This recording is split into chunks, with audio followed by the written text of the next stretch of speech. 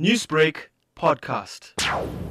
We're now really frustrated in regards to the whole proceedings because it's come to light that they're now trying to pinpoint everything to the 16-year-old so that they probably could get a reduced sentencing. You know, the guy might just go to juvenile prison. And from the family point of view and everyone around me and stuff, we are devastated in the sense that we just want justice.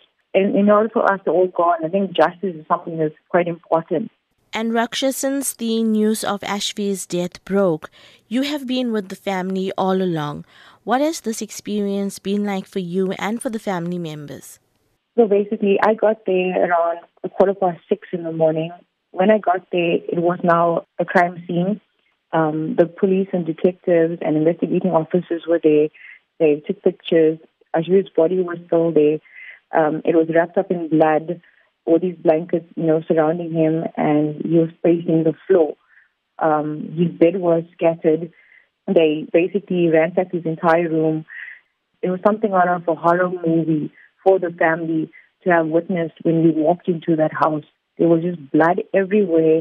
When we saw Ashveer's body, going in a plastic bag into that morgue van, that killed each and every one of us that stood outside in the rain. It wasn't an easy process. This is not an easy process for any of us. Everything was just shattered. Everything was just scattered. It wasn't an easy sight. And there are also reports of Ashveer's father being seriously wounded in the attack as well. How is he now doing? So after this whole incident had happened, Ashveer's dad was well aware that his son had passed away, and his father was devastated. But obviously, due to the stab wounds and the stabbing that had taken place, there was even a time when they tried to stab him in his heart, and he held the knife, and he pushed them away, and he fell down unconsciously, so they thought he died. And they left him in the cold room. When he came to, all he cared about was, where's Ashveer?